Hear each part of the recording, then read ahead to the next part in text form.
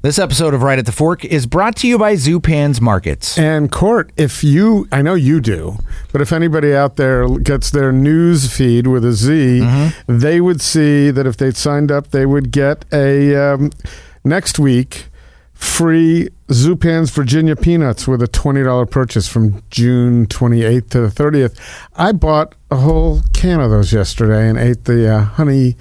I think they're honeys. What are they called? All right, let me start that over again. Yep. And ate a lot of those. So if I'd waited a couple of weeks, maybe I'll get another one. You get a whole canister of that. They're extra large and they're hand-cooked. They're delicious and they're huge.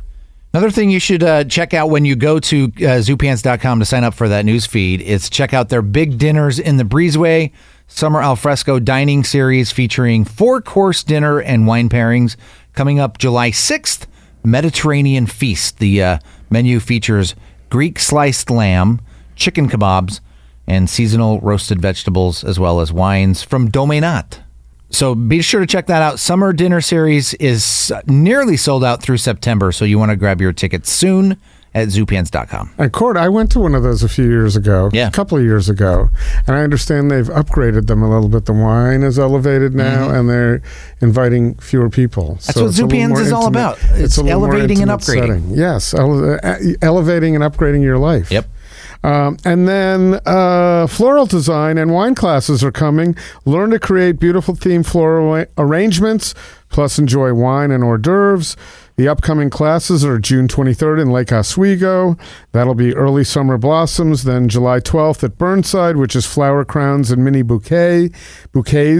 And August 9th at Burnside, local wildflowers. And you can get tickets for those events at Zupans.com. 3 locations of Zupan's Markets: McAdam, Burnside, Lake Oswego, and always at Zupans.com.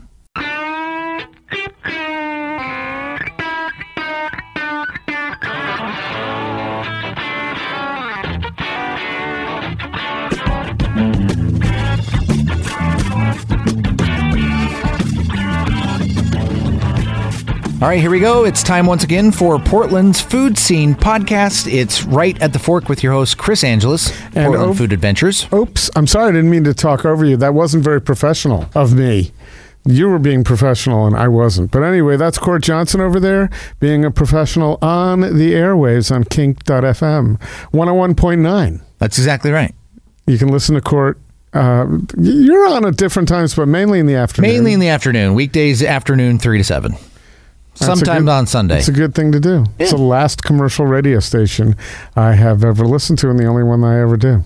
Oh, well, I appreciate that. I appreciate the support. Yeah, well, anytime, Court. Whatever I can do. So today, we're getting into summer. Ice cream time. Oh, it's perfect. In fact, I think if I'm thinking about this correctly, summer is either about to happen, the official start. What day is it? Like June? Oh, it's coming up this week. That's okay. Right. So it's like days away.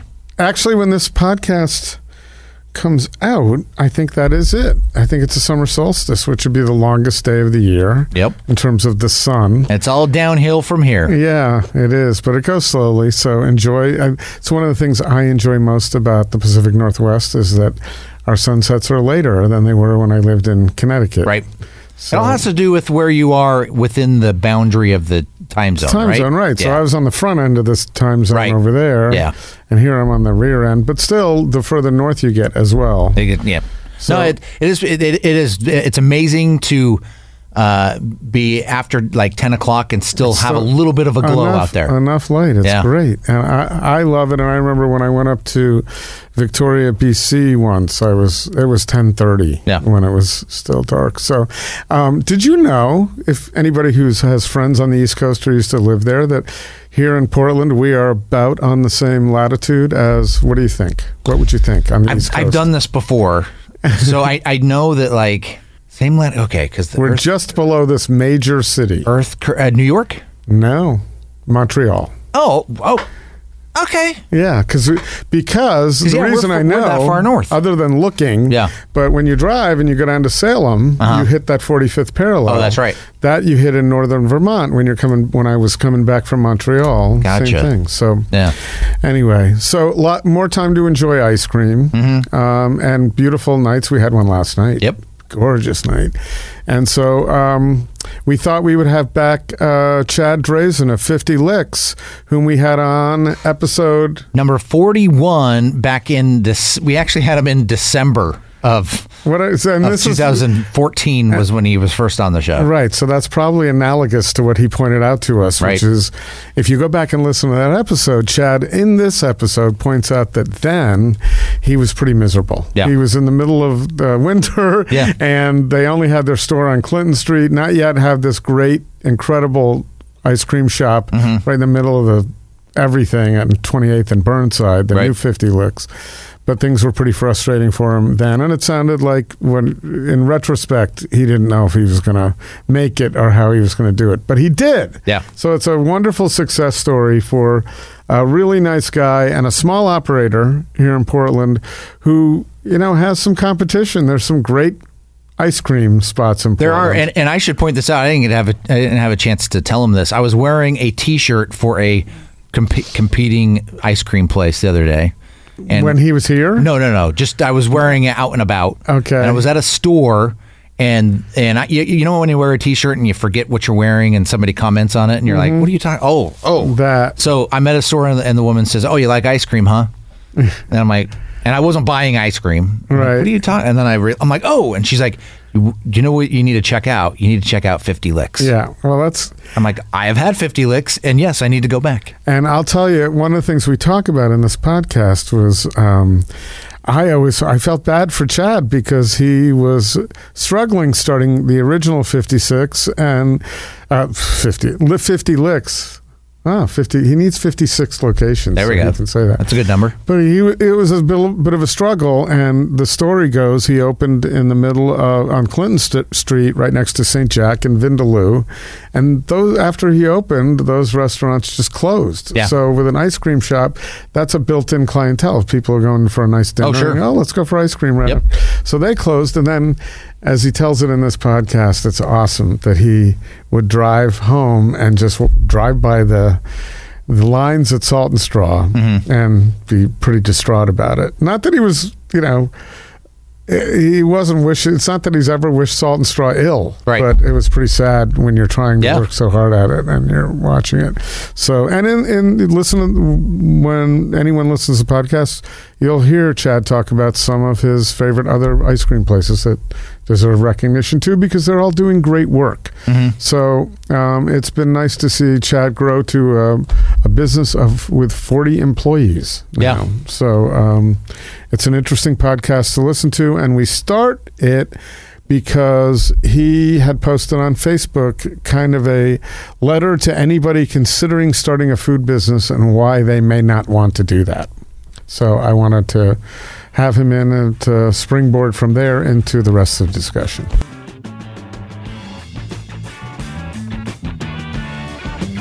Right at the Fork is proud to be supported by Zupan's Markets. For over 40 years, unsurpassed quality from the best meats and wines to the freshest baked goods, flours, and more, with a delicious emphasis on locally sourced items. The best of the Northwest Bounty can be found at your closest Zupan's on West Burnside, Macadam, or Lake Grove. And at Zupans.com. Eat well, put taste first, love your food. By Ringside Steakhouse.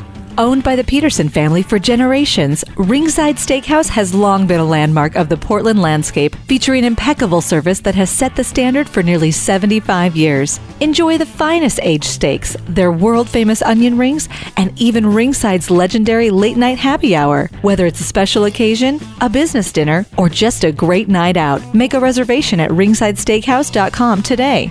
By Portland Food Adventures. Tempt yourself with an incredible Italian food vacation with Astri Enzyme and a wonderful October journey to Bologna and Emilia-Romagna. It's all at portlandfoodadventures.com under the Trips tab. Contact Right at the Fork host Chris Angeles for more information and special savings on these PFA food journeys. And by Genair Quality Appliances at Standard TV and Appliance. Standard TV and Appliance is your source for the best of Genair and associated brands, where you can check out the latest technology in appliances like Genair's remote access ranges with a host of other cool features for your upgrade or remodel. Genair and Standard, both staples in Oregon and Washington kitchens since 1947. I didn't get to really say hi. Thank you. Hi. How are you? How often do you get your hair cut? I do it myself. I did it like 5 minutes ago. Really? That makes it easy. Not 5 minutes ago, 5 minutes before I left the house. Okay. I need to get into that. That's where I need to go with my hairstyle. It's just one thing all the way up. Yeah. I used to have a real hairstyle, and my wife said that it's time to let go of the hair. Well, for me, that was longer ago than that. You still got a hairline in front. I do. I used to have a little widow's peak, but it's missing now. So I like it, though. Thanks. I think I look all right. I got a good skull. I'm blessed with a nice skull. I've never heard anybody decide based on. Yeah, I think it matters based on skull. Some and there are people probably have a lot of people who try bald and then find out they don't have a good skull. Yeah, but what are you going to do at that point? You just wait. You wait, I guess. Yeah. I once had a woman cut my hair, and when I didn't like it, she said, "Oh, it's hair. It grows back." And I said, "You're not the person I want cutting my hair." Right. It's like, if you could just imagine if a customer came to us and got sick, and he was like, "Oh, you'll get better." Exactly. The same thing. And there'll be other ice cream that you like. This is just one. Don't sweat it. Exactly. Totally. So, thank you for coming in again. Yeah, it's my pleasure. It's been a while. It's been like 5 or 6 years? Probably. Yes, it has. I had just opened the first shop then. Right. And that was 6 years ago. 6 years this summer. Yeah. Well, also you were, Heather was the one who booked you, I believe, or suggested. Well, I think the three of us all knew each other. So. Right. Yeah. But you were working with Heather at the time. So the reason I say that was that would take it back to 2015, at least. Oh, yeah. I think it was 2013 we can look or 2014. it up. It's a fact, by the way. Somebody knows. Although facts don't matter anymore. Somebody must know when we... You've been on 1 million times. Everybody loves listening to you. Yeah. So it's been great. So actually what triggered two things. I'm going to ask you in a moment. We're going to talk about what triggered the Facebook post that you put out there, which I thought was really interesting and relevant. And it's nothing that a lot of people didn't know, but just you put it in really good words. But the other thing I wanted to start with is you posted the other day that clam strips were the worst thing you could think of in terms of the way they sound. I saw it on a menu in a dive bar, and I couldn't, just the word clam strips just was so unappealing to me in the context of this bar and this setting. Oh, okay. There you go. Okay. Well, then it had to do with that. So I thought it was interesting because a guy who's serving ice cream. Yeah. So for me, ice cream and clam strips meant Howard Johnson's growing up. Oh, that's before my time. Yeah, it's before your time. So that's why I thought it was interesting. This gentleman serving great ice cream is having a problem with clam strips because for me, they kind of go together. Wow. Clam strips and then... Yeah, I would have never made that association. I like clams. I don't have anything wrong with strips. It's just the words together didn't... Yeah. Like some people can't handle moist. Really? Moist? Yeah.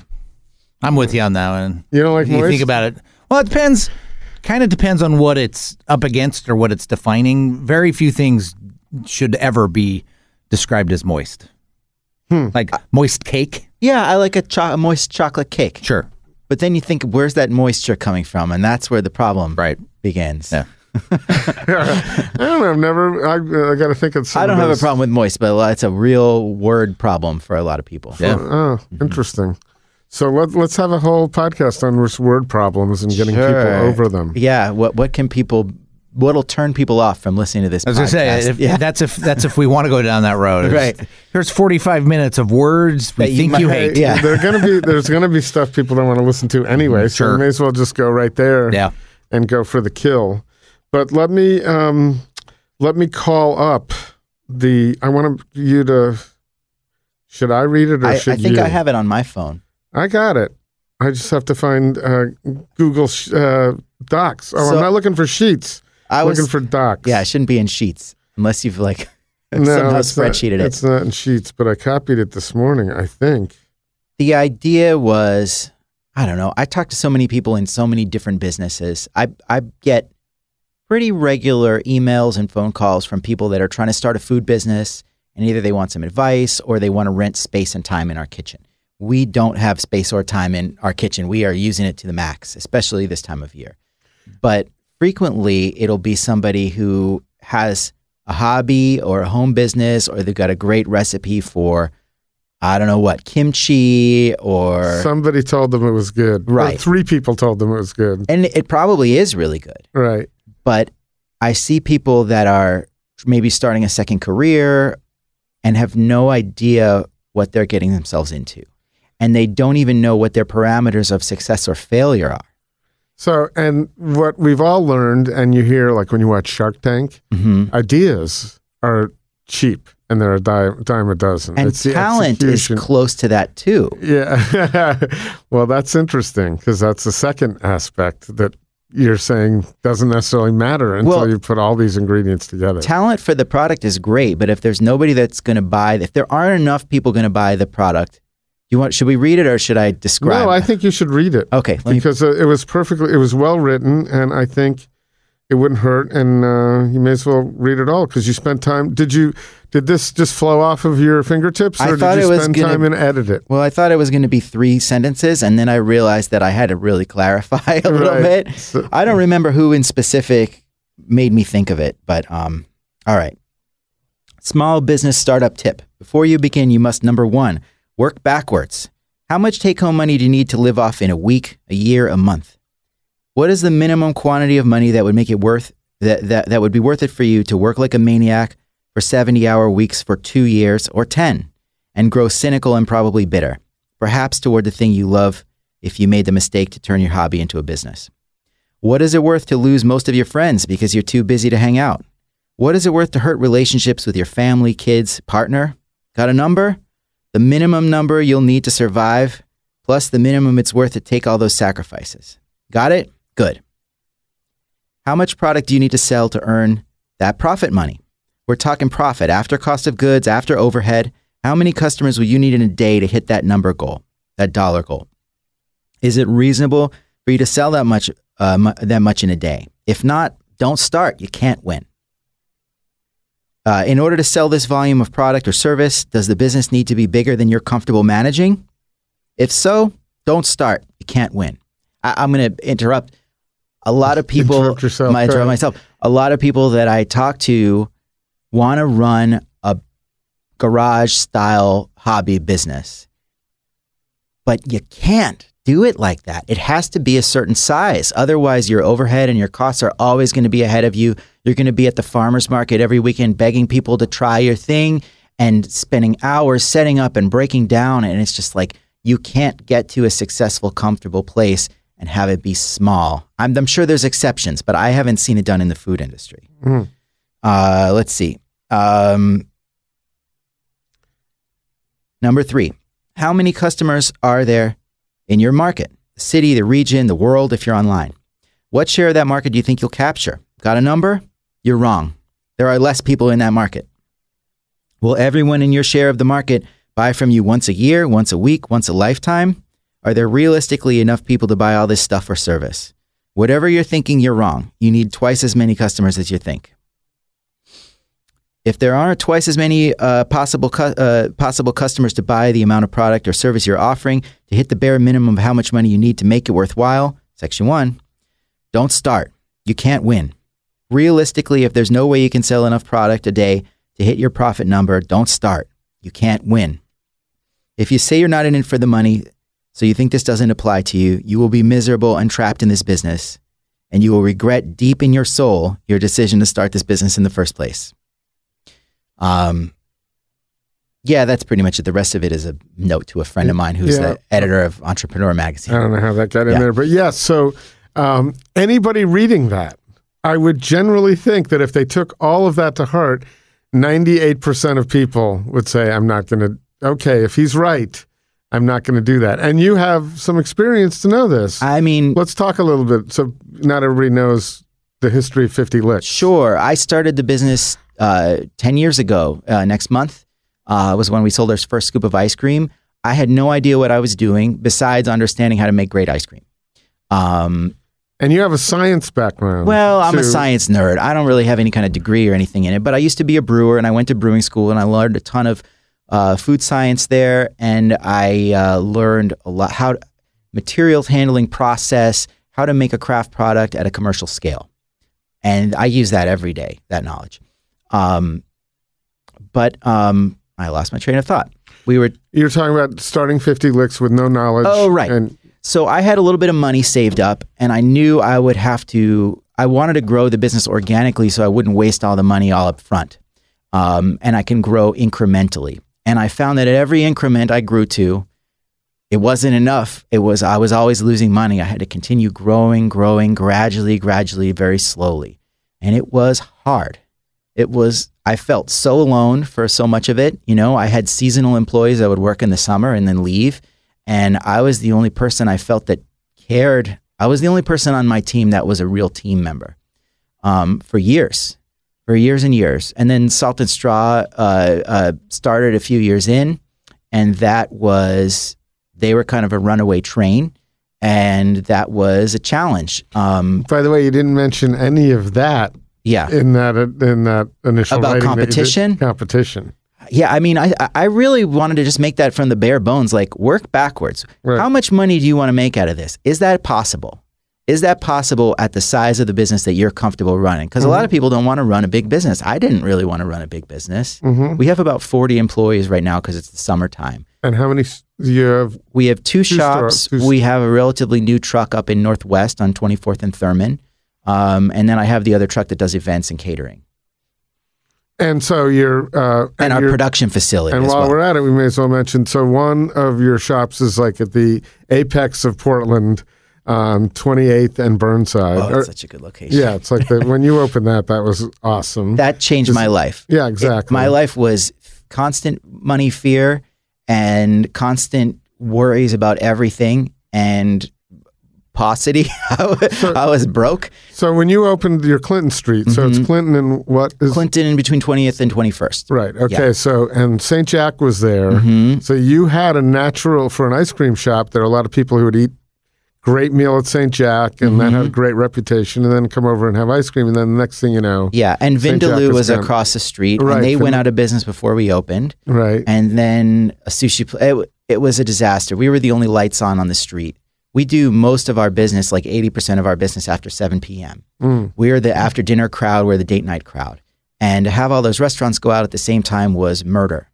And you're watching, when that happened, I remember this because you were on the podcast at the time. Salt and Straw's opening and they're, and I was Babe Ruth hitting home runs out of the park. Constantly. I was trying to keep it together on the podcast last time and I'm trying to keep on a happy face, but that was one of the darkest times of my life. Just recently before that, kind of all the staff quit at once, and I found myself for a week being the only employee in the shop, working double shifts 7 days, opening, closing, mopping the floors, just not having any time to even interview anybody and just being exhausted. And, I would go to work before my wife woke up and I would come home and she was asleep and we weren't married at the time. And it put a huge strain on our relationship and she didn't know how to be supportive of me in the right way. And there's no real finite light at the end of the tunnel. There wasn't. I really believed that the whole thing would fail. And little by little, we started to earn more customers and then restaurants started moving in on the block and we became part of people's lives. I've watched people, young kids that were children, like young children when they started eating at 50 Licks, coming back and graduating high school and going off to college. And I can't believe it. It blows my mind. It makes me so happy when I see that kind of thing, that we're part of people's lives. But anyway, it was a long, slow crawl.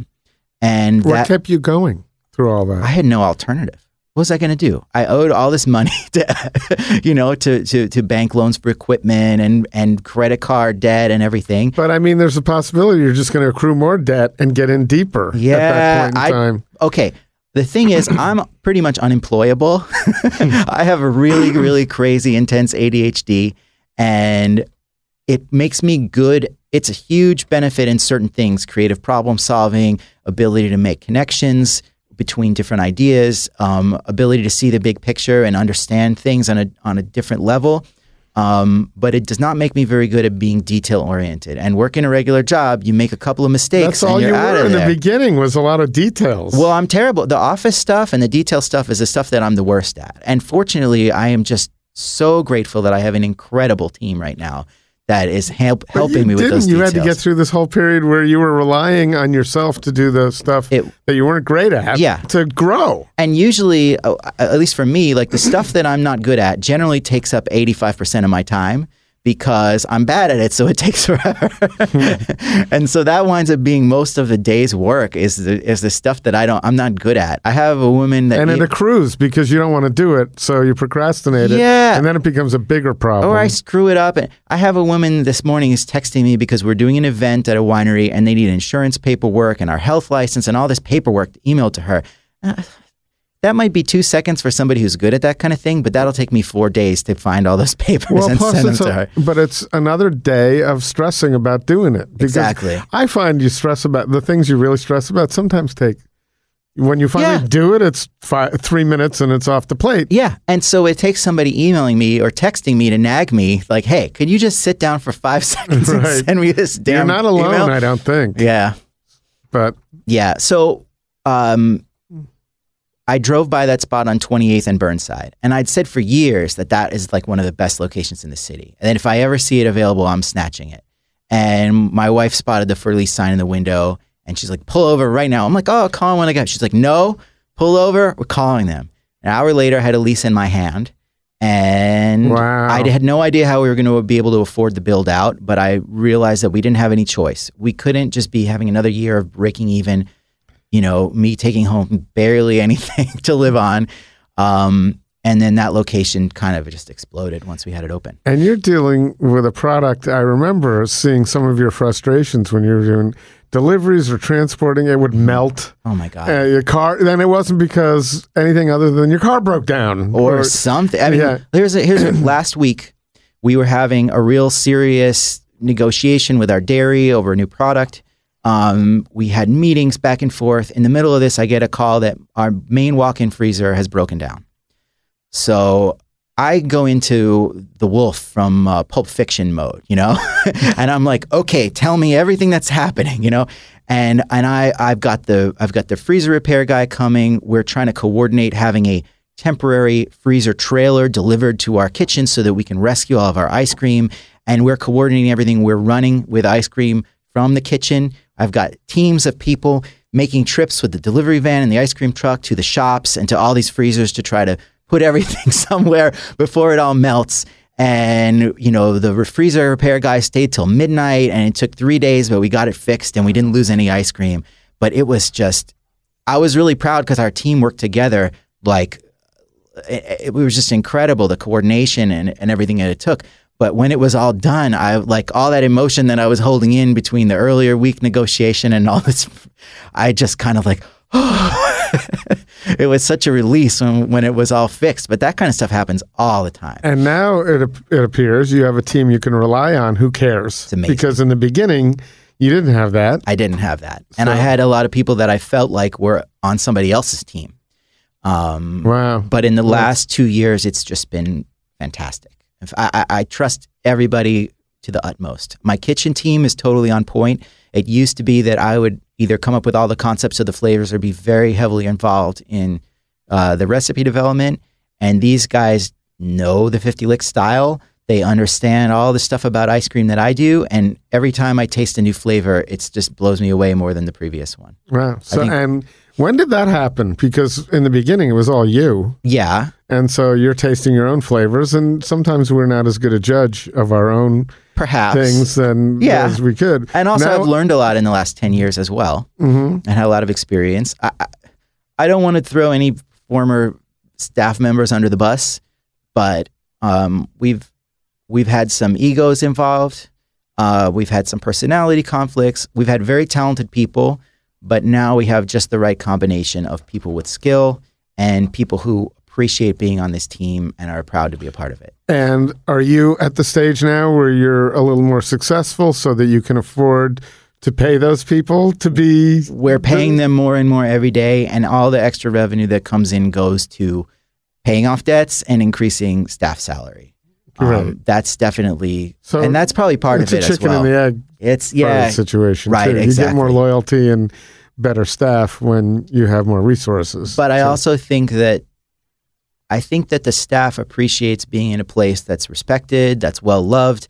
They see the cash is coming in and they're not worried that it's going to go out of business, and is better organized. We are a much smoother machine. It's taken me years to come up with stupid things like let's say we have a 200 person minimum, just for example, because it's a real example, 200 serving minimum for a weekend summer catering event. And somebody comes to me with their wedding, it's 120 people.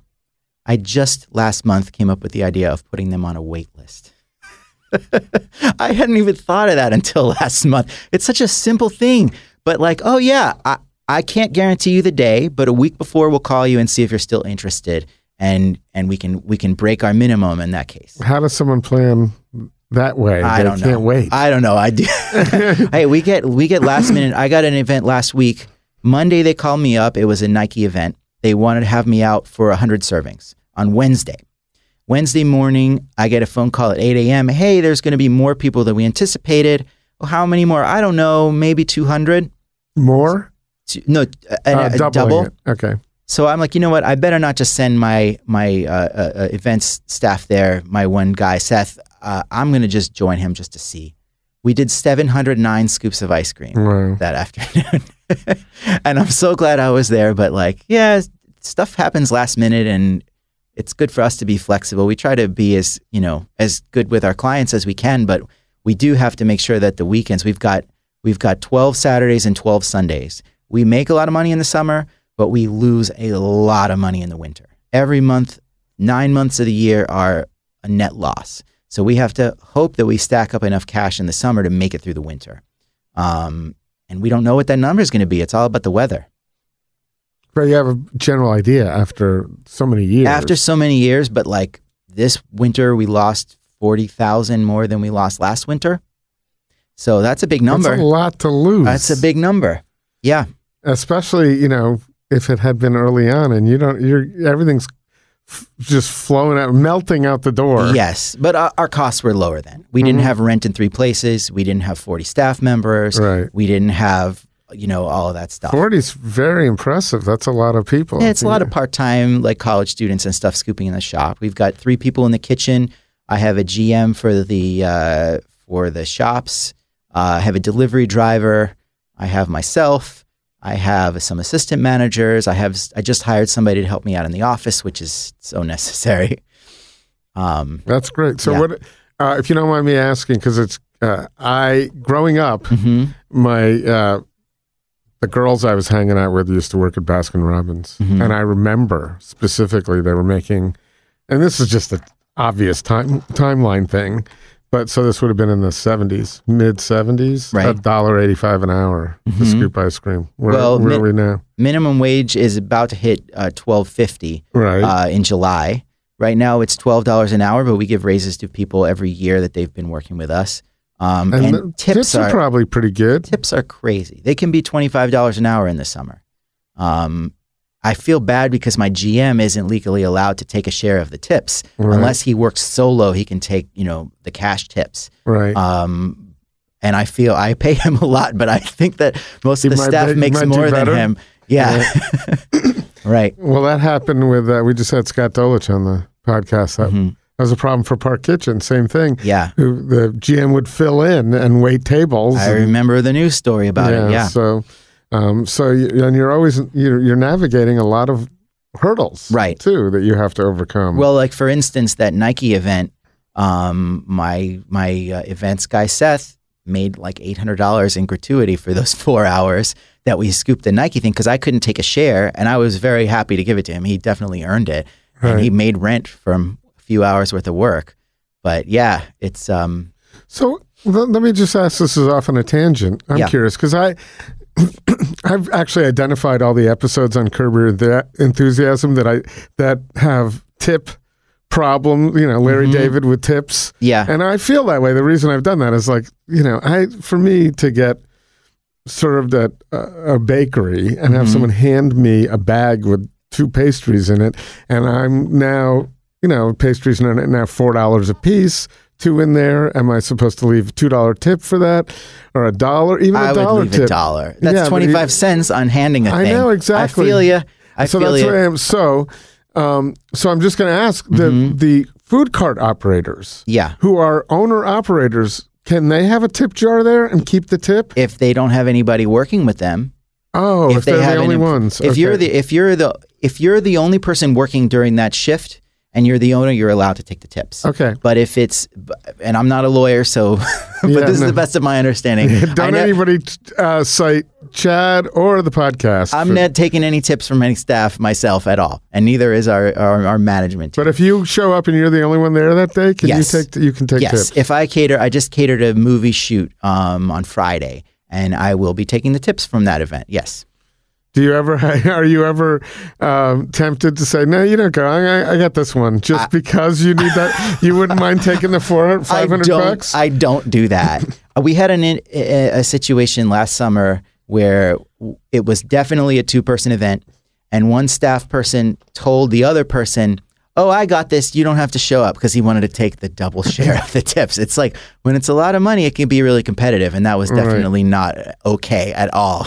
And that's something you have to prevent against, because it's only natural for someone to think they can do it all. Right. I can just work extra hard, but like, no, our clients come first. They need to be served quickly. Yeah. When they have a catering event, they're paying us to be there, and that's our job. Right. So where do you get all this business, the catering business? It just happens? It's kind of mostly word of mouth now. Wow. It's people will Google, well, the weddings, it's either word of mouth or they've been to somebody else's wedding where they had it. With the corporate stuff, a lot of times it's somebody that's an office manager that's like, oh, we're having our company barbecue, we should have an ice cream truck. And then they'll Google ice cream trucks Portland. They see a picture of ours. They go to our website. They submit the form. A lot of those have never had our ice cream before. Like the movie shoot the other day, we've been on so many movie and TV shoots that it's all the same crew working on all these different shoots. So they know your flavors. So they've been in, and they ask for us by name because they've had us at another shoot, or they come into the ice cream shop. Pausing here a moment, Chris, to talk about Ringside Steakhouse, the place to go to for any event. And it's a great place to pause and enjoy life. Yeah. I was just there last night. I did the Sunday happy hour with my son. You spend time, because I typically go with my daughter, so I can't take them into the sunken bar area. But you spend, oftentimes that's where you're going, right? Yeah, it's an unbelievable value. That's what I'm looking for. But I also go and enjoy some meals at Ringside too, which are fantastic. Yep.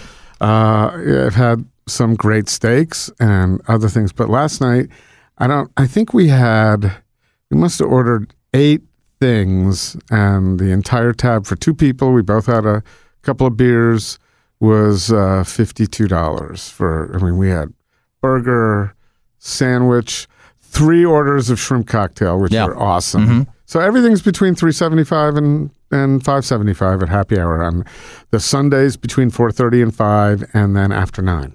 That's right. After 9:30, Monday through Saturday. Is it 9:30? I've got it pulled up right here. So you got happy hour Monday through Saturday, 9:30 to close. Right. Sundays 4 to 5:30. Yep. And then 9:30 to close. Right. Except be careful on holidays. They don't do Sunday happy hour. I've been nabbed with that. Yep. It's okay. You just go get a real meal. Right. Here's a reason to go on Mondays. Monday is prime time, and enjoy a 3-course prime rib dinner for only $35 while supplies last. You've done that. We've both done that. Yeah, we've done that a few times. It's great. It's good to I don't order prime rib that much anymore, so it's good to go to a restaurant like Ringside. Prime rib is not on the menu in most Portland places, so it's a special thing. Other thing we should bring to people's attention, speaking of that sunken bar, they're going to be doing some touch-up to that bar. I think they're actually going to expand the bar area a little bit, make it a little bigger, as well as do some other improvements to the facility. So Ringside Steakhouse will be closing down for a little over a month.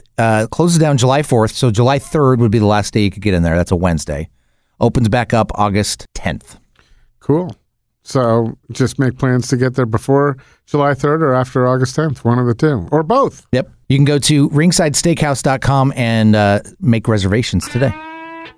Hey, Chris, we'd like to welcome our great sponsor, Genair at Standard TV and Appliance. Yeah, it's awesome. They were with us a couple of years ago, but appropriate now, both started in 1947, and just last year, Genair launched a beautiful series of new appliances. They really upgraded everything. They have 2 lines, Rise and Noir, for you to check out at Standard TV and Appliance. Tell us a little bit about them, Court. Well, both of these lines connect to Wi-Fi so that you can use them using your Amazon Alexa, or maybe you've got a Google Assisted enabled device like a Google Home. Connect and control appliances remotely. Like if you want to set the oven before you get home, you can do that.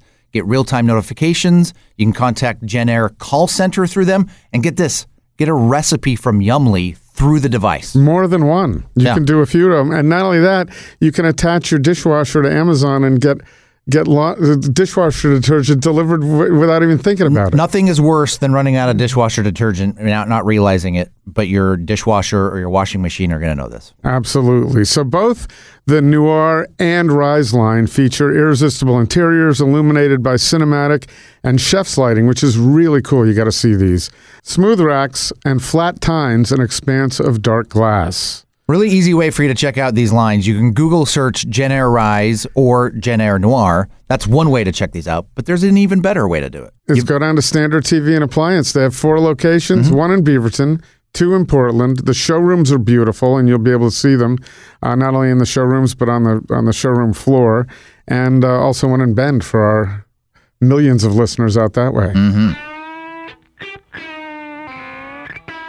Are people who, I guess it's largely corporations or doing weddings or something, are they shopping all the ice cream places and getting bids, and it comes down to dollars and cents at that point? I haven't heard much about that. I was just curious about that. I haven't heard much about that. I think that we're the only ice cream place that shows up with a truck. I know Ruby Jewel has like a push cart kind of thing. Pinolo Gelato has a beautiful, beautiful really gelato bicycle. But I haven't heard a lot of people that have mentioned competitors and saying, okay, we're weighing our options between you two. Yeah, I don't think so. They've asked me for recommendations when we're booked, and I've given them, but I don't really know too much how the other people do their operations for catering. And so if you had to, because you probably... Why would someone want 50 licks at their event over some pretty solid competitors in Portland? We've got a pretty crazy ice cream scene here. You mentioned you mentioned all of them so far. Okay, well, I don't have anything to say then. No, you mentioned those folks. But those why folks. should they, what's the elevator speech for 50 licks? Well, for a wedding, our truck is adorable.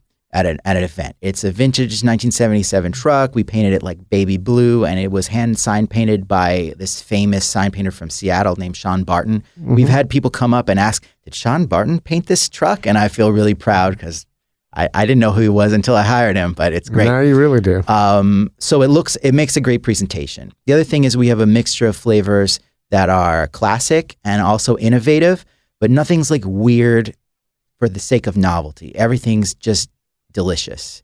The response that I get a lot, and that is the one that we're going for, is holy shit. I want people to take a taste and say holy shit.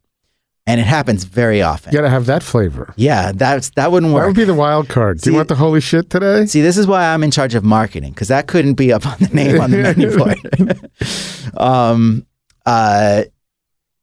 Let's see, why else would they hire us for an event? Those are good reasons. Yeah. You're good looking. Yeah, the whole team is great looking. Is that a criteria? No, do you take that into account? No. I was kind of being facetious. So listen. Yeah, this is a fair question. I think the appearance matters. They're scooping. They're pleasant people. What if someone is just really unattractive? And can you not? You don't have to cite that reason, I suppose. Well, it would be illegal. I don't know if it would be illegal if we did, but it would certainly be bad form. Right. But I'm just talking about, not appealing to look at with ice cream. Right. That's not something that we take into consideration. Okay. It's about your You're resume. You're on record as saying it. It's absolutely the truth. Beautiful. Now, let's turn the mics off. No, okay. Well, I'm just curious because, my ice cream is such a pleasant thing. And so everybody has to be pleasant too. It is. And I have a different approach to customer service than I think a lot of other places do. I haven't worked in a lot of restaurants. I worked in a sandwich shop when I was in college, and that's kind of it. I came into this industry as an outsider, and I guess I kind of still am. But the way I see it is when you have respect for the people that are serving you, you're going to have respect for the food and the experience. If you're coming in and treating everybody like trash, you're not going to have a lot of regard for the experience after you've walked out. So when I do my training with my staff on customer service, I impress upon them that they are hosts and not servants. A servant you tell what to do. A host is going to guide you through, welcome them to your home, and guide you through the process. I don't ever want my customers to feel stupid, not know where they're supposed to stand, not know what part of the menu they should look at first. We spend a lot of time like engineering the flow of the second shop and the way the menu board works based on what we learned from the first shop, because I think we kind of failed in a lot of ways in that first shop in the layout. But the idea that we are hosts and we hold ourselves with pride and we're proud to welcome our guests into our home is very important. And I think that the customers, number one, they don't want to boss anybody around. They don't know what we have to offer. It's our job to guide them through the whole process. And you have an excellent opportunity to do that because it's ice cream and they're sampling. Yeah, a lot of people go into restaurants and they don't have that opportunity. Right, or the vocabulary on the menu, they've got to Google what a parsnip is or whatever. Right. Although we probably have some vocab words on our menu too from time to time. Right, but you don't even almost have to worry about that because if someone says, "What's a parsnip?" you can taste it. Yeah. Exactly.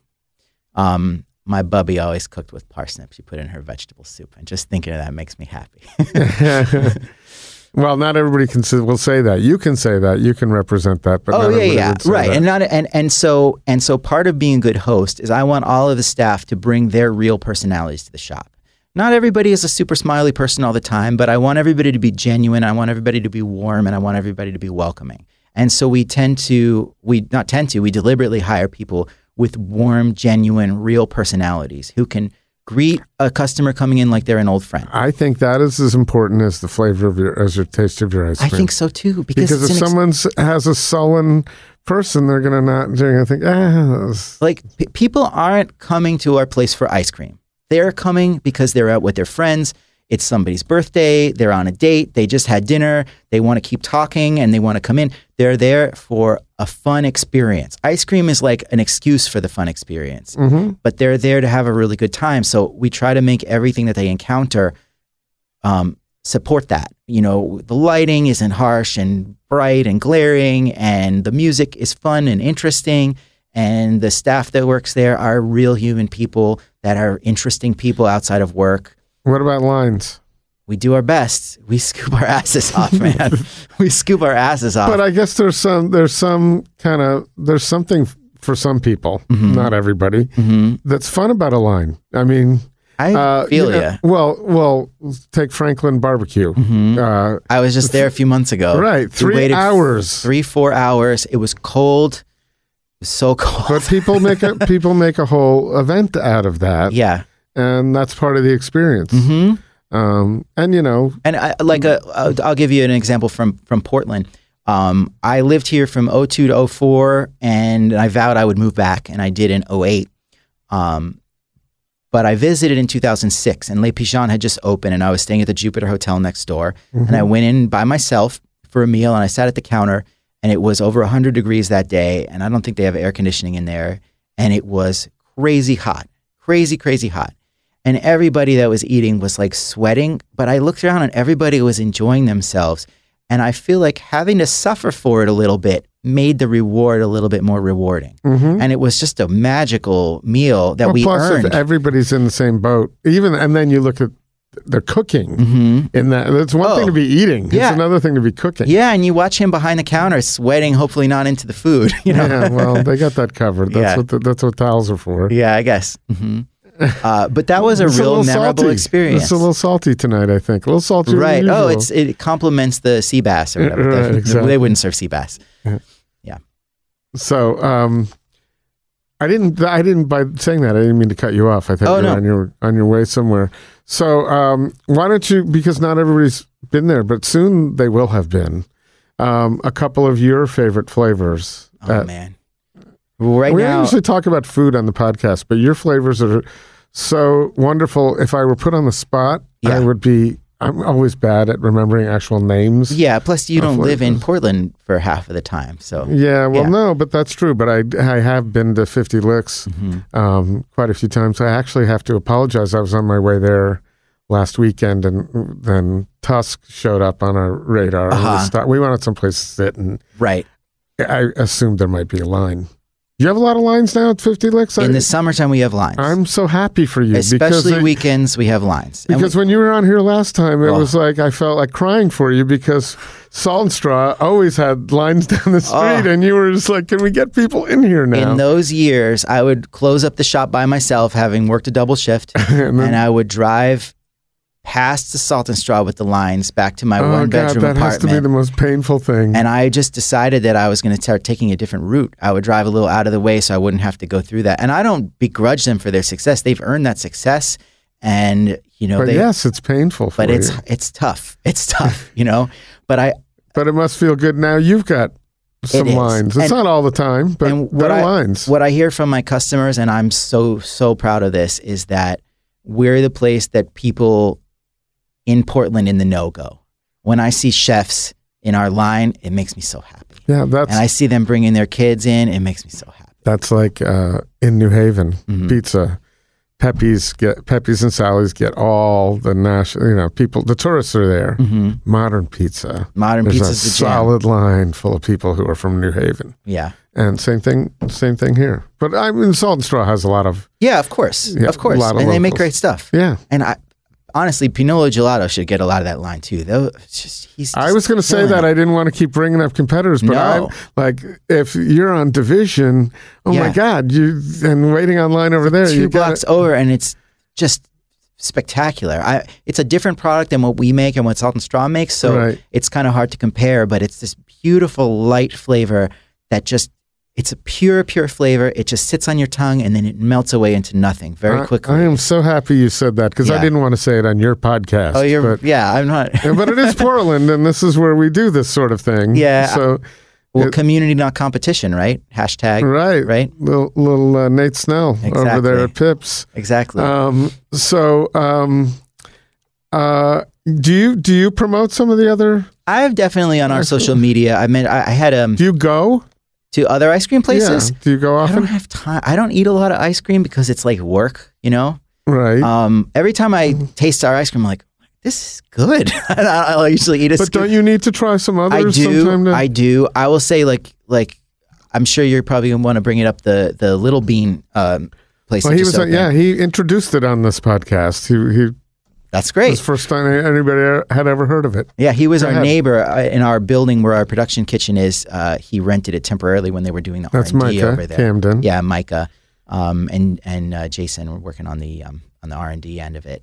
But I still haven't been over there to have a taste of it. My wife and I are like, we should go. Yeah, we should go. But she owns a business and I own a business, and there just isn't. We don't really eat out that much. It's just we're working all the time, so there isn't a lot of time to try every new place that opens. Are you going to? Do you have in the horizon in your sights the opportunity to go out and enjoy this food scene that you're participating in? It's starting to happen a little bit. It's starting to happen. As I said, I have this amazing team in place, which allows me to have like something that resembles a weekend from time to time, and it's just really nice. Well, it's great. I haven't had that in years. A little bit. So you can go out for the weekend. Gelato in Italy would be nice. Well, I would love to be able to take 2 weeks off. We'll see. You don't need 2 weeks to go. Yeah, I guess that's true. You can do it in a lot less. Yeah. I got to wait for you to do that. But I interrupted you. You were talking about your flavors specifically. Oh, yeah. Right now, I just can't eat enough of this soy sauce caramel that we made. It's basically like a salted caramel with some richer, deeper kind of flavors. Umami. Yeah. Horchata is killer. What is that? So we've been making this Thai rice ice cream where we take jasmine rice and we infuse pandan leaves into the rice when we cook it, and we blend it all up and make this beautiful Thai rice ice cream with milk, sugar, eggs, and cream. The horchata is the Mexican drink. It's basically rice milk with cinnamon and sugar. So we take the Thai rice and we just added a little vanilla and some cinnamon to it, and it totally takes it in a very different direction. It's very like simple and delicious, and like every kid likes it, and I've been eating a lot of it lately. We've been getting into a lot of non-dairy flavors lately, mainly because... Is that because the market calls the market for it, or is you like going it? there. I like it a lot. We've had when we're giving people flavors to sample, if we can tell that somebody isn't vegan and they're not going to trust something that's non-dairy, we'll just give them samples of the non-dairy stuff, and they never know that it's non-dairy. Interesting. I see the market going there. I'm also immensely concerned about the future of the planet and our ecology, and the welfare of the animals. And we vet that to some extent. There's not so much that we can find out. I'm actually awaiting some more information from my dairy about the animal treatment aspect of things. But our planet just can't take this much.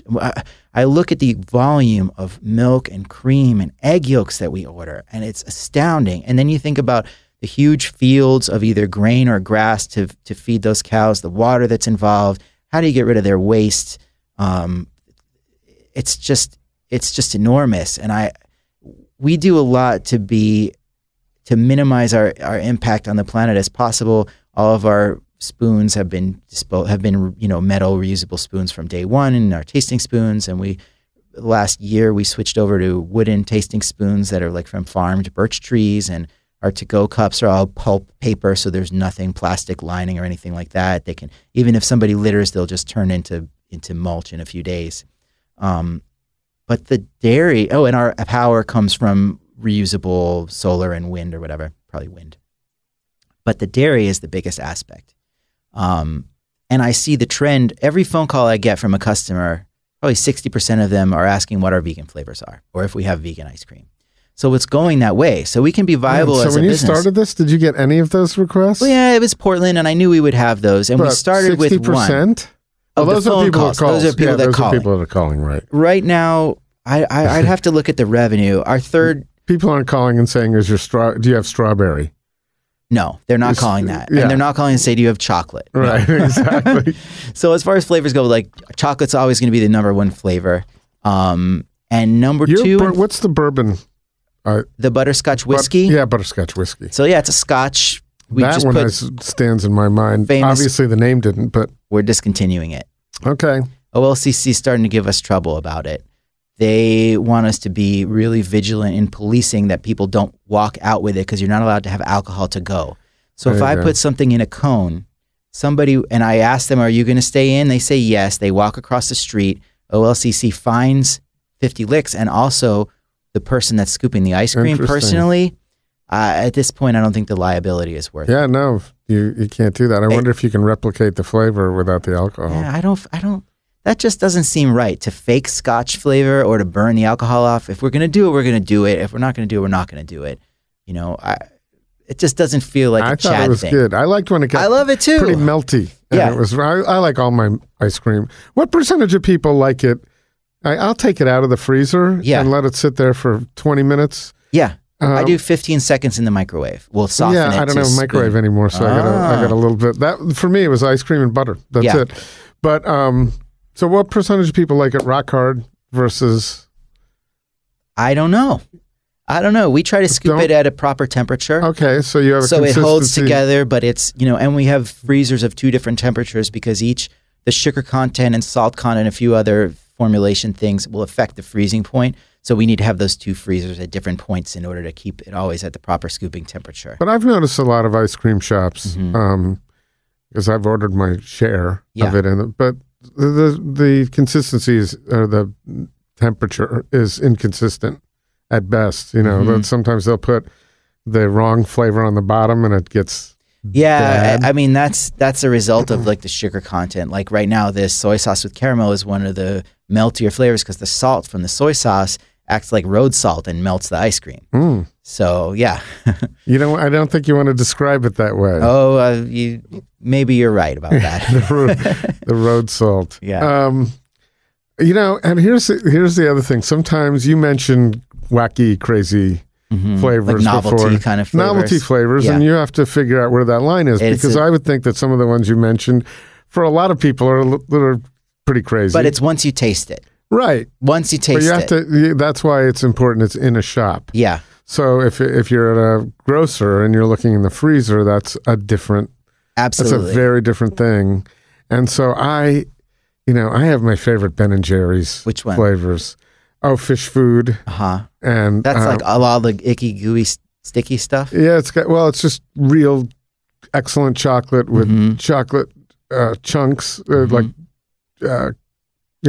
candy bar kind of chocolate in there. Yeah. With a little marshmallow. And, oh, man, I just feel like that's a winner every time. Yeah. And it's, you can't beat that. And it's not simple But it is simple because it's based on basic chocolate. Yeah, and then I it's like the candy Cherry stuff. Garcia. Cherry Garcia. Oh, cherry ice cream in general is so good. Yeah. So, and I'm sure you do pretty well with cherries around here. We haven't done any cherry ice creams in a while. They're not a big seller. Really? Yeah, they're not a big seller. Our strawberry is crazy. We just keep buying more and more strawberries from this farm. Every year we buy more. We just bought. How long can you keep the strawberries around? Because right now, or last week, Yes. the I bought hood strawberries. I don't remember having them that good. They're good. No, they're great. It's the kind of thing where every year you forget, oh my God, these are the best. Yeah, the first week of the season was okay, and then you're right. Last week was amazing. We bought like 1,500 pounds last week. And how long can you do you freeze? We get them. Actually the strawberry farmers, they pick them and freeze them that day. We get them from South Barlow Farms. So they pick them and freeze them that day. We tell them how much we want to pick up for the year. And then every couple of weeks, like, all right, we're coming over to pick up another 1,000 pounds. And, either me or somebody else drives the van over to the farm. It's a lovely drive and we load it all in. Then we take it back to the kitchen. We thaw those strawberries. We puree them and add sugar. The sugar preserves them because it lowers the water activity in the strawberries. So, it also helps prevent oxidation. And then we refreeze those and then we thaw them as we need them through the year. It's not like we have to worry about frozen berries aren't going to have their texture because they're pureed anyway. So it doesn't really matter. To me, that sounds like a lot to do, and that's just one flavor. Oh, that's and an easy flavor. Yeah, but I'm just saying you have to plan that for a lot of different flavors and a lot of storage, and and there's got to be a lot of plan. Is there a software program that handles all of there this for isn't. you? Our kitchen staff are awesome. They're all pastry chefs and bakers, and they're just kind of used to that. We got some insanely good peaches from Trevor Baird a few years ago, and it took us forever to peel those peaches. And I really want to do it again, but I don't want the kitchen to be mad at me. They were so good. Well, then you have to invent the peeling machine. Yeah, or hire high school kids for one day. Yeah, or hire them is something. better because a machine doesn't employ anybody. But and inventing a machine is not. I have enough to do right now. I've got to engineer a machine. That's a nice way to get you to dislodge yourself from having to be in an ice cream shop at age 50 or 60. That's true. So that's true. I invented that machine. I don't work in the shops anymore. I like to do the events with the truck because it takes a little bit more. Every event is going to be different and there's a lot of unpredictable stuff and it's fun to get out of the kitchen every now and then. But I'm mostly kind of behind the scenes, like handyman half the time and doing the office stuff badly half the other time. And then the 1% that's left over is I don't even know what. But you said you hired an assistant. You're doing less of the office stuff. I did. She's starting toward the end of the month. Oh, she hasn't started yet? Not yet, no. So as part of that syndrome, you're going to spend a lot of time training on the stuff that you're not good at. And she's never done this before. She's one of our scoopers that wants to move on from doing food service. She's been doing a lot of food service for her whole career, and she wants to tiptoe into other things. And she's just got a really great personality and patient and very detail oriented. And I trust her, and she's dedicated and cares. So did you have a separate email for her on what to expect, and if you're not ready for this, don't do it? I did not. I had a meeting with her last week and kind of went over what this is going to entail, and it's like you need to be able to be comfortable telling me, Chad, you can't go to lunch right now. You have a meeting in an hour, and like keep on my ass about all these little things because I said the ADHD, I can get too many details and I'll let things slip, like ordering new labels for the pint containers or something like that. So I need somebody reminding me about that stuff. That's definitely part of her job. And it's going to take her a little bit of getting used to telling her boss what to do. But it's going to take you some getting used to. Oh, I like it. I need somebody telling me what to do. And I'm sure Allie is telling you that you need someone to do that. She's definitely told me I need somebody to do that. So shop manager. What does your wife do? Oh, she runs a skincare company. She's been an esthetician for 20 years since she was like 20 years old. And she's also an herbalist. And she went to herbal school, 6 or 7 years ago. And she just got completely burnt out from seeing clients. But over the years, she's learned so much about the skin and understands how it works. She has a line of skincare products that she sells through her website. And she's also begun wholesaling to other estheticians. And it's really kind of taken off. And what's the website? It's called Heart of Gold is the name of the company, www.heartofgold.love. It's pretty upscale stuff. Everything is .love or LUV? .love. Wow, that's a domain. Yeah, they've got all these domains. I've never heard of that domain. There's all these awesome domains that you can get that aren't. You need .com. 50 licks.love too.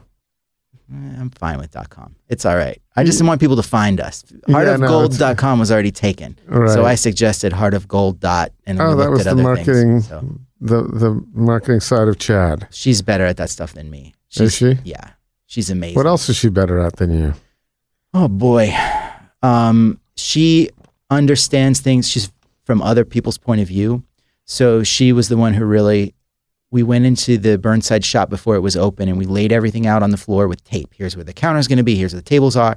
And we walked through and it's like, are you immediately drawn to this location? Is that where the register should be? Where's your eye going to fall for the menu board? All that stuff she understands. Your menu board is awesome, by the way. Thank you. I appreciate it. It's really appealing and attractive. It's what comes to mind for me when I think of your shop is your menu board. Oh, that's so nice. Thank you. Well, there are a lot of good things there too, but that's the one. Yeah, I appreciate that. It's important that people not be bewildered and confused. I've been to some ice cream shops where I walk in and truly my eyes don't know where to fall on first. And I'm looking, this is Sunday's Way. Where does it say the sizes or the flavors? And we also have these little balls. We have this model of these two wooden balls on dowels on a base that show the size of the scoops because I want people to be able to visualize what a classic size scoop and what a mini scoop looks like. And it's really helpful for people to have that little thing there. I just want to try to make it as easy for the customers because they're there to have fun. They're not there to be like stressed out or, you know. Yeah, no, it's one of the most fun products you can do. We were talking about Allie. Do you both exchange ideas on your businesses all a lot? The time. Or are you like you're your own board of directors? No, all the time. Both from a technical standpoint with the process stuff because she's making emulsions. She's using equipment to combine things and blend things and extract aromas and stuff. And we're doing the same thing. So frequently she'll give us a suggestion for our process of how to do something more efficiently, or I'll give her a suggestion. And her knowledge of chemistry is crazy and I'm not so bad at it myself. So it's really fun. And then recently she's like, here, I made this new product. Smell this. And it was like a body butter, which is most of her stuff is for the face, is the only thing for the body. And it's a yuzu shiso body butter that also has some tangerine oil and some vanilla in it. And I smelled it and I'm like, this is a 50 Licks flavor. Like I'm making this into a flavor. So we've got all the ingredients now to R&D with like shiso essential oil and yuzu juice and everything to try to get this right. you need to have the complimentary take home so you can smell like this ice cream. When we first started dating, she wanted to do an ice cream facial where she would smear ice cream on her client's face. I'm like, please, that's not a good idea. I just thought that maybe that was just a dating suggestion. Oh, that could have been. It could have been. Maybe I missed out on some real fun experiences. Exactly. So has there ever been like a food fight at a 50 Licks? Oh, that's I don't think I've ever seen anything like that. Yeah. I've never seen anybody throw anything or anything like that. It's pretty calm. There's not too much drama. I'm not suggesting it. I just, it's one of the things that could break out. Do you remember a few months ago, maybe it was a year ago, when Cat Williams, the comedian, was arrested at the airport for assaulting his limo driver? No. Well, that happened, and it made national news. And the first place he went after getting released from jail was 50 Licks. Wow. I didn't find out until a couple weeks later. Did the paparazzi follow him? No, but I found out a couple weeks later that Cat Williams came in and he just got out of jail. And what other famous people have been there? We've served lots of people on movie and TV sets. So like anybody that may have ever been on Portlandia, everybody from Grimm, Josh Cantor, the amazingly adorable organist for the Red Sox, came through with a friend of mine. We just had a famous person recently. I can't remember. There's been a lot. There's been a whole lot. I wish I could remember more names, but there's definitely been a whole lot. Certainly all the Portland famous celebrities, but... Do you put them on social media? Lisa Schroeder, whenever anybody's down at Mother's, she manages to get them on. I don't want to mess with people and harass them, they're eating their ice cream. I totally agree with you, but they're probably used to it. Maybe. But yeah, ice cream, you think they just want to be alone. Yeah. I just found out that Steve Malkmus from Pavement, the singer guitar player from Pavement, lives around. I'm too old for that. 90s seminal, very important indie rock band. And he lives around the corner from the Burnside shop. And I've received word that he does visit from time to time. But my staff is too young to know who he is. So you said you don't get out much. Do you have some chef friends that help you? Do you ever do like a chef's flavor? No, it hasn't happened really in a while. I can't remember the last time we did something like that.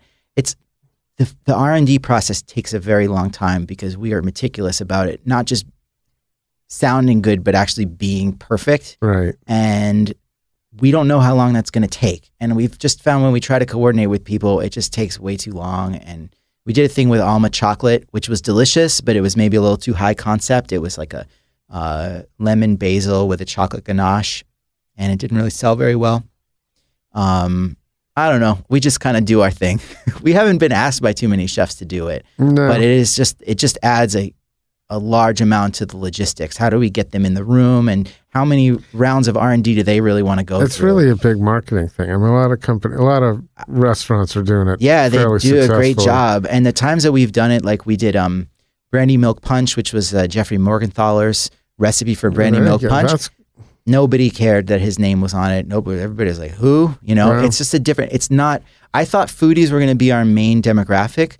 It turns out our demographic is everybody. We're like, does it not skew younger? I always feel like when I see people at your... It probably is younger. Is that your flagship store now, do you call the that? The Burnside? I don't know, whatever. It's the Burnside. Or but it feels like it's a little younger crowd. The Burnside crowd is a less educated food crowd than the Clinton Street crowd is.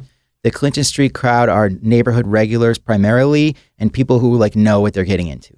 The Burnside shop is a lot of tourists. It's a lot of people who just happen to be passing by. They went to the movie theater across the street. They ate at one of the restaurants on the block. They don't necessarily know what we're all about. It's a less of an informed audience. So we get, I don't know, So to go to Clinton Street, it's basically a destination. It's a destination, or you're eating at Jacqueline next door, at Baraska across the street, or the sushi place, and So that neighborhood's built up. It's really great. Yeah, and I live in that building, so it's wonderful. There's great. I just you don't want to tell people where you live. I live right behind it. You can knock on my door. Wow. Mm-hmm. What do you want? What would be your biggest nightmare if someone was knocking on your door? That it would be my next door neighbor who owns the duck that lives next door to me. Oh, that's my biggest. Does that duck wake you up? The duck quacks. Well, my neighbor is pretty much nocturnal, and he is taking it upon himself to do all the gardening for the whole building. Mm-hmm. So he's got the leaf blower going at 1 a.m, and he's got his duck outside of our door, like shitting right in front of our door and quacking super loud. And we laugh. Like if it was a dog, we'd be so annoyed. But because it's a duck, it's just hilarious. That's good. Maybe that was the neighbor strategy. But that guy might just murder us in our sleep at some point. He's a very strange guy. Well, so people can go listen for the quacking duck behind the... If you see the two cats at the 50 Licks, those are my cats, and they're both very sweet and friendly. Oh, so you're a cat person. Well, we both have cats. I don't know that I'd call myself a cat person. Well, versus a dog person.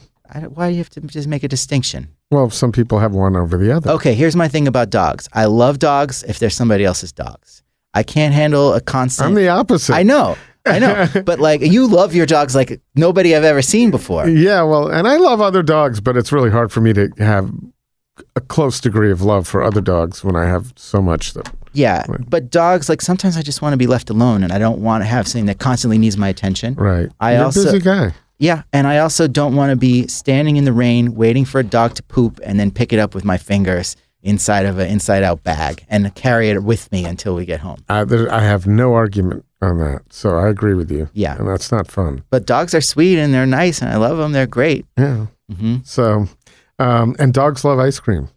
We always give a little sample to a dog. We can't have any dogs in the shop. Right. People in Portland feel like it's okay to just bring their dogs into a place that if the health inspector walked in, we would get a fine. If somebody wrote a bad review on Yelp and said they let animals in here, it would hurt our score.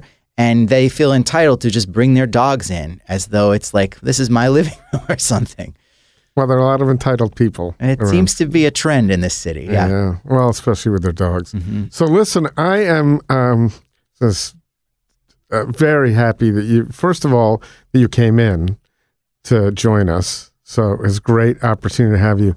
But I'm so glad that I believe you're not putting on the, you said before when you came last time, you were trying very hard to not let everything that was going on inside of you show. Yeah. I don't think you're hiding anything right now. No, I think things are good. I think you can just generally see a lot of positive things emitting from you. I think you got a good assessment of it, yes. Well, it's easy. You'd have to be a really good actor to have the energy that you have right now and not really feel it.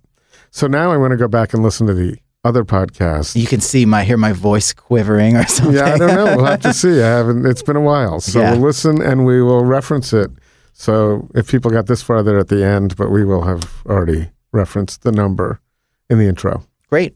Thank you so much. Thank you, Chris. It's always fun. Let's come back one quick question. Yeah. When we have you back in 4 years, where do you want, oh my God, I almost said that. 50 licks to be. I worked at the Gateway Computers on Jansen Beach when I was like 22. Mm-hmm. And one time I answered the phone, Dell Computers. Anyway, it happens. I think there's a couple things. One, I don't want to spill too much of the beans because competitors can jump on it, but I think we need to expand outside of the Portland market. I can't have 3 months of profit and 9 months of either breaking even or losing money. Mm-hmm. We got to go somewhere sunny. We are going to be exploring LA at the end of this summer to look for locations. I don't know what that means or how much money I'm going to need. I want to dip my toe in the water. That's awesome. It's going to be hard to expand even more in Portland, and it's like, for the money that it would cost to rent our GM up an apartment and fly him down twice a month, it more than makes up for it for having 12 months of good weather. Right. Okay. Well, that's great. Well, good luck with that. And I'm sure we'll see you elsewhere. Proud Mary did a little bit. Expanding in Melbourne was not the same as opening up a whole new market. It's so funny. I ran into them in Austin. When I was saying I went to Franklin, I ran into them in Austin. My wife was at a show selling her products, and they were there. Oh, you're from Portland? And I was like, oh, you guys own Proud Mary. That's amazing. Yeah, so look for them down there. I don't know if that's a secret, but we don't have a lot of Austin listeners anyway. They're actively seeking elsewhere. They want to go elsewhere. Okay, but not necessarily Austin. Oh, probably necessarily Austin. That's exciting. That's so great for them. So it's good for I'll them. have to learn from them how they do it being in multiple cities. I think there's something with, you see Chef's Table bring in their multiple different restaurants elsewhere. Mm-hmm. Probably something that would be beneficial for all of you to just like bring Portland together. Right. Or have like some pool of managers that we can trust each other down there. Exactly. Yeah. And watch each other. Mm-hmm. Right. Thanks, Chad. Thanks, Chris. I appreciate it. Right at the Fork is hosted and produced by Chris Angeles and Court Johnson. Connect with us on Twitter and Instagram at Food Podcast PDX or on Facebook at Right at the Fork or online at rightatthefork.com.